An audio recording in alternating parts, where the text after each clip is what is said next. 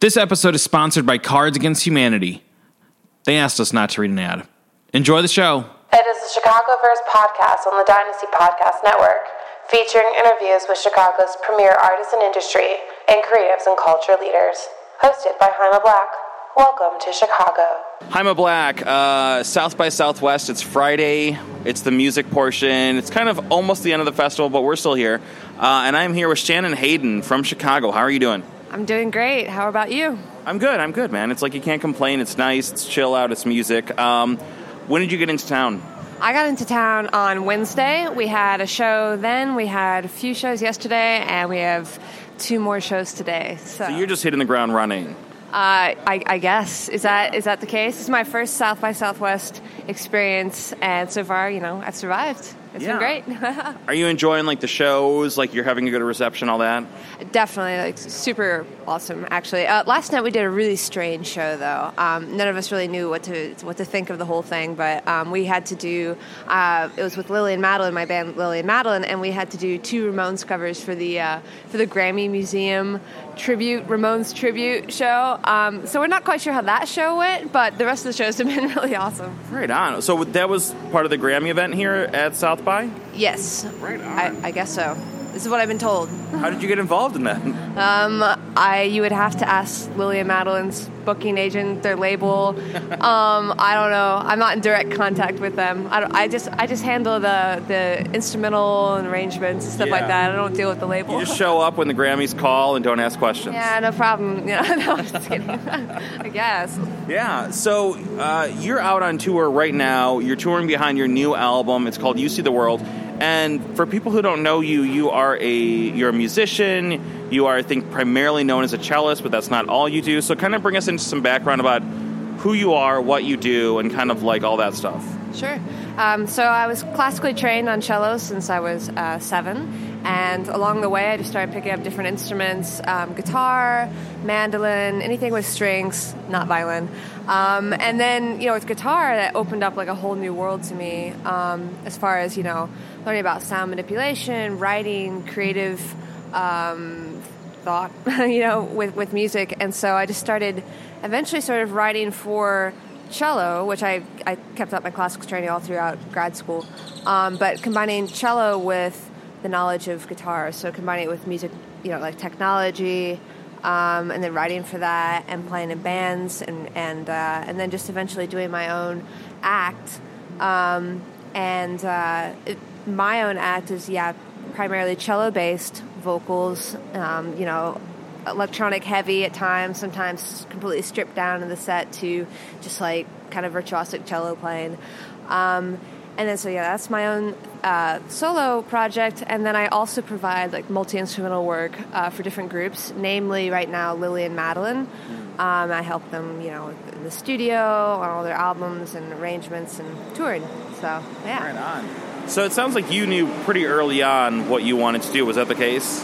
Definitely, I guess. For better or for worse, when I was 3, I begged my parents for a cello, and so... As most 3-year-olds do. Of course.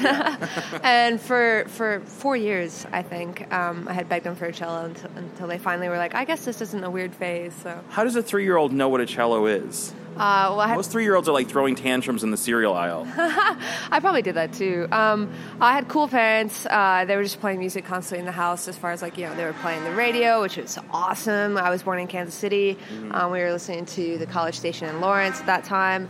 And my dad was just constantly records were playing all the time. Listening to late night programs on NPR where they play the really cool contemporary classical stuff. Seeing Bjork on TV for the first time when I was 3. You were the coolest 3-year-olds that I've ever heard of. Other 3-year-olds are watching, I don't know, Teletubbies, and you're that's not credible. Yeah. Honestly, I take no credit for this. The Teletubbies and Barney, they really freaked me out. Well, yeah, they're terrifying. They're absolutely terrifying. I'm still frightened of them. And I just had cool parents playing cool music in the house. So, I thought it was cool anyway. Yeah. So what, since you're exposed to so much music at a young age, since you have gone on to learn how to play a number of different instruments, what is it about cello that makes it kind of your primary vehicle? I think it's the most versatile. Of course, I'm biased because I've always wanted to play cello. And I've always loved the sound. I think it's the closest to the human voice, kind of the range. The range is huge on it, and it's just, I play guitar as well, and it's like I see limitations to both instruments, of course, but with cello, it's like you can sustain a note, you can bow it, you can pluck it. The deepness of the instrument, I think it's a really good time for that kind of sound right now. Everybody's kind of obsessed with bass right now. Yeah. So, and then it can also go quite high as well, and you can get almost like especially octaving up, like I do sometimes, or octaving down. You can get the full range of the violin family that way, artificially, but pretty close. So what kind of opportunities does it open? Because it's not as if, you don't like turn on the radio and be like, here's another Katy Perry song with cello. You know what I mean? Like, it's not like the most ubiquitous pop instrument. So what opportunities do you find or create with an instrument like this that fits a specific kind of, sound? Oh, nah, I'm not that organized to be thinking about. I just sort of sit down. You just do it. I just do it. Yeah. I just sit down behind the instrument. I just play. I love. I have kind of an obsession with melodies, and also I have an obsession with just like sound, noise. So I think both are kind of featured in my work as a result. They kind of fight each other sometimes. I hope complement each other, but sometimes maybe not. But no, I don't really think about that so much. I have found, though, that, I never really, especially after graduating college, I never really thought about playing. I had played cello in rock bands during high school, indie folk groups, all that kind of stuff. But I had never really thought about, what's my place in this group? Usually these groups I started off on guitar, and then I started not transitioning, but adding to the set what I could do with the cello. And audiences loved it. Yeah. And even though they were just like, don't put down the guitar at first, and then I picked up the cello, and they're like, oh, wow, that's super cool. Hearing a cello like that. People didn't know that they wanted it yet. Exactly. Yeah. And so it just became a very popular sound with different groups I play with. I do a lot of studio session work for all kinds of different types of groups. Yeah. And I think also with, sometimes I play absolutely straight up cello with these groups. Sometimes it's like, oh, right, we're just going to use it as almost like a noise instigator and then highly affect it from there. It works well like that as well. But yeah, I don't know. I've never really thought about trying to put it in a certain niche or find its value. It just seems like people are kind of drawn to it, and that's cool. Yeah. So you released this record, You See the World, that came out in February of this year, right? Yep, February 19th. Yeah, and so you have been touring. It looks like you're doing a lot of gigs. How have those shows been going? Super well. I'm very excited that this album is out, and now I can start playing new stuff in my shows. It takes a while, especially as an independent artist. It takes a while to get these things out to the public. So I've been playing much of the album and different versions of these songs for like a year, and so I'm like, I should get it out there, mostly so that I can move on to my other new stuff. So, but I'm super excited. It's the first time I released an album on vinyl, and so it's more of a concept album when you do that. You have to rethink the structure of the album, and that was really fun. So. And it seems like people are finding out about it. I'm seeing, like, on your Facebook page, you've got a lot of interviews. You're playing in all these other cities that you're not based out of. So, like, do you feel like people are really finding this album? Or discovering you? I hope so. The album for me is just kind of, it's a nice thing for people to bring home after they come to the show. For me, it's all about the live performance. So I feel like as long as I'm doing music, I'm going to be touring a lot.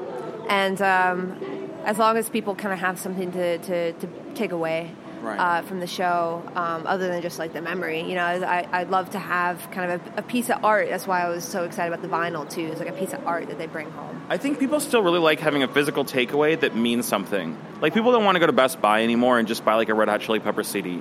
But if you go to like a special like Radiohead at the Chicago Theater type show, and they have like a special screen print, like, people will buy that. They want something meaningful. Definitely. I would love to do more of that kind of thing, different interesting things at the merch table, because I'm all about that, And CDs is just kind of like, I broke so many jewel cases back in the day. It's just like vinyl. It's like something you can put up on your wall if you want it. It can be art. Yeah, absolutely. Which is why this album is the first album. Well, No, I've done another one too that was more artwork based than like a portrait, but this is very much like artwork based. So well, and it seems like there's a whole thing built around this. Like your website's very like, it feels like built around this record. Like, you know, you've got all the touring going on.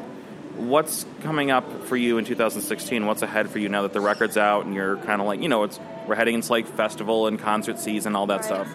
Well, like I say, I'm an independent artist, so I do everything myself. I work with other groups as well who, you know, I'll open for them on tour, and so it's great. You know, their booking agent does all the work, you know, which is nice. But right now, I'm booked through June as far as I'm That's opening. awesome. I'm opening and playing with Lily Madeline this month and also May. And we're working on more summer dates. And then next month, I'm opening and playing with a world artist by the name of Simrit. And she's super cool. I've worked on her last couple albums with her as well. And she's just like, it's kind of like psychedelic / sort of, you know, there's chanting. She's one of the only people in the studio who asked me to be weirder. And I was like, absolutely. It's every musician's dream. Absolutely. So I'm so looking forward. This is my first time touring with her. Right on. And we're doing an East Coast tour most of April. So I'm super excited about that as well. And, you know, if anybody wanted to get in contact with you, like other musicians, other producers, like someone wanted to collaborate with you creatively, have you join the performance, like, is that something you're open for? How can they do that? Absolutely. I love collaborating with other artists. And honestly, I've spent quite a bit of time on the road with a couple groups and my own project that I feel like I don't meet other musicians as much as I'd love to, because I'm not based out of any particular city for very long anymore, it seems like. I mean, I'm based out of Illinois. I have a farm actually in southern Illinois, and so that's always going to be That's amazing. Yeah, but I'm just never anywhere for too long, so we have to make these connections kind of quick, you know, with other musicians you want to work with. So if you do want to get a hold of me, my email, should I give my email, my website? If you want to, it's totally up to you, absolutely. Just give this out. Anybody who wants to email me is fine.